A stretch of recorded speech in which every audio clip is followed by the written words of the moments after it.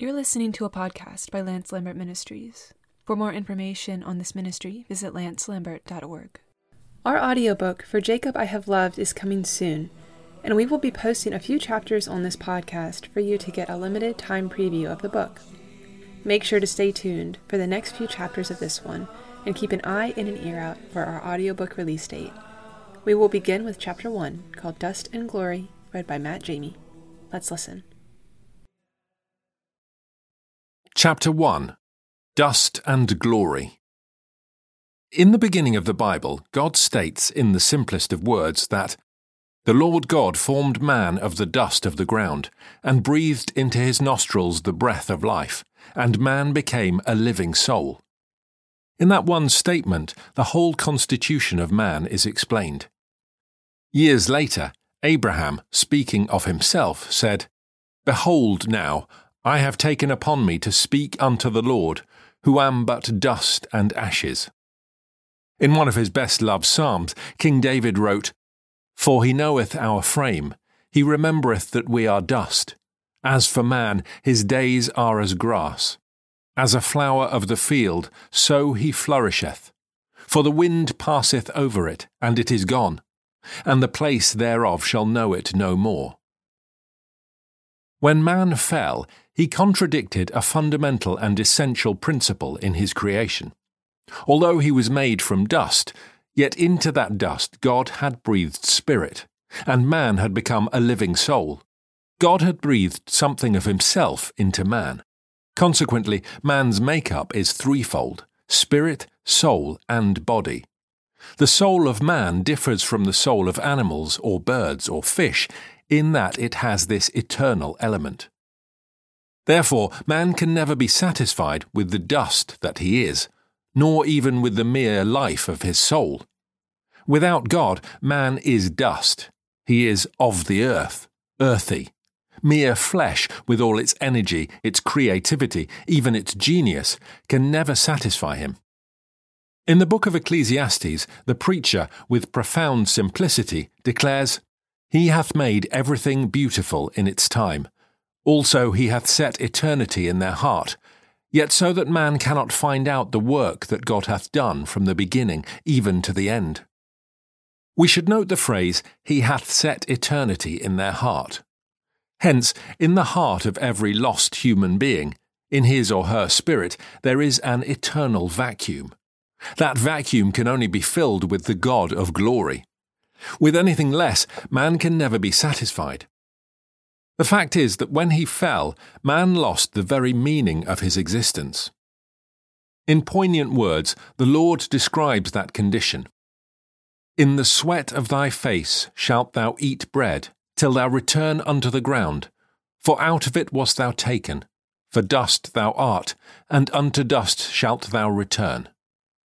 David states in the psalm that I've already quoted that the Lord knows our frame and remembers that we are dust, and declares that as a good human father has compassion and feeling for his children, so the Lord pities those that fear him. He describes the condition of man as frail and transient, indeed as fragile as the flowers of the field, here today and gone tomorrow. Then, by the Spirit of God, David says, "But the loving kindness of the Lord is from everlasting to everlasting, upon them that fear him." For those who are in a saving and covenant relationship with God, our dust is encompassed from eternity to eternity by the loving kindness, the grace and mercy of the Lord. It is a deeply moving revelation. David uses the Hebrew word hesed, translated in the quotation earlier as loving kindness. It is a word that cannot be translated by one English word. The Revised Version, American Standard Version, J.N. Darby Version, and New American Standard Bible translate it as loving kindness. The King James and New King James Version translate it as mercy. Revised Standard Version as steadfast love. New International Version as love. This Hebrew word is used 246 times in the Old Testament. It speaks of the undying, persevering, steadfast, merciful, loyal covenant love of God for those who belong to Him. In the Hebrew New Testament, the Greek word for grace, charis, is often translated hesed. So strong and great is God's grace that David declares in the same psalm, "For as the heavens are high above the earth, so great is his loving kindness towards them that fear him." In other words, this steadfast love, this grace of his, is immeasurable. It is immensely powerful and strong. In our frail, worthless and transient dust, there is something eternal, but in our unsaved condition it is empty and dead. When the eternal God enters our spirit through the saving work of the Lord Jesus, we are made spiritually alive. That eternity God has placed within the heart, which I have described as an eternal vacuum, is now indwelt and filled by the Lord. A new day has dawned for us, with a new life and a new power. In the end, even the dust out of which our bodies were formed will be brought to glory. For the salvation won for us by Christ Jesus is so full and complete that it includes not only the redemption of our spirit and our soul, but even the redemption of our physical body. If ever a man was dust, a vessel of clay, it was Jacob. No other character in the Bible more clearly illustrates this. His flesh was gifted, intelligent, shrewd, discerning, and, at times, cunning and deceitful. He was truly of the earth, earthy. Yet no other biblical personality has had greater influence upon all that followed him than Jacob. From one point of view, Abraham was the historic turning point in the history of redemption. He is, after all, the father of all who believe. Yet the redeemed of the Lord are not called Abraham or Isaac or Moses, but they are called Jacob. God calls himself specifically the God of Jacob 21 times. The name of Jacob is eternally linked with the name of God, with the eternal purpose of God, and forever entwined with the people of God. Again, we discover that when God speaks of his relationship to Jacob, he speaks of himself as Jacob's Saviour and Redeemer, the mighty one of Jacob. Redemption is one of the great themes of the Bible. Literally, it signifies the recovery of property or persons by a kinsman, the liberation or release made effective by the payment of a ransom, or the payment of a required price to secure the release of a convicted criminal. When we understand the meaning of redemption, we have come to the heart of the matter concerning Jacob. The central fact of Jacob's story is that the Lord himself was his Redeemer. The story of Jacob is the illustration of that which God can do with any life he redeems. He redeems us from captivity to the powers of darkness and evil, from the power of sin, from bondage to the temporal and to vanity. He redeems us from an empty uselessness into a living union with himself. We are rescued and restored to the original purpose, and, through his work of redemption, called to his eternal glory.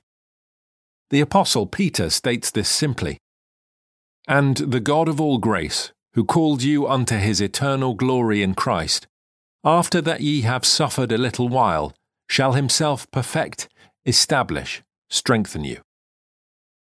This is Jacob's story. Amy Carmichael expressed all this truth in an extraordinary poem that she wrote, which came out of her own deep experience of the Lord. She entitled it, "Dust and Flame." "But I have seen a fiery flame take to his pure and burning heart, mere dust of earth, to it impart his virtue, till that dust became transparent loveliness of flame. O fire of God, thou fervent flame, thy dust of earth in thee would fall, and so be lost beyond recall, transformed by thee, its very name forgotten in thine own, O flame." The amazing truth is that Jacob's name has not been lost in the debris of human history, nor has it been forgotten, as have so many other names. Incredibly, it is forever linked with God. His story is an integral part of the history of divine redemption. Only the Lord himself could bring a Jacob to such a position. Only he could bring a Jacob to his glory. The powerful work of God through the Holy Spirit was to transform Jacob into Israel, to make the redeeming work of God a reality in him.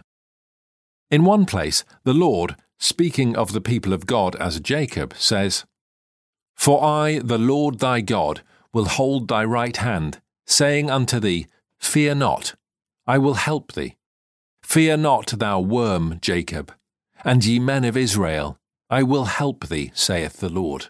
And thy Redeemer is the Holy One of Israel." The Lord takes something as worthless and as insignificant as dust and makes it material for eternal glory and beauty. He takes someone as earthbound as a worm and, by his Spirit, places within the heart, within the spirit of that redeemed person, a divine homing instinct. Such a one will end at the throne of God and in the glory of God. It takes many of us who are children of God, redeemed by His grace, a lifetime to come to the simple recognition that we are dust, with all the earth-bound, earth-imprisoned qualities of dust. Nevertheless, once the God of all grace takes hold of us, once He redeems us, we discover that in the Messiah we are called to His eternal glory, and nothing less. This is Jacob's story. It is also our story. The Lord will never rest until He has brought us to such glory. He will do the same work He did in Jacob, with the same power and determination, and the same boundless grace and mercy in every other Jacob whom He redeems.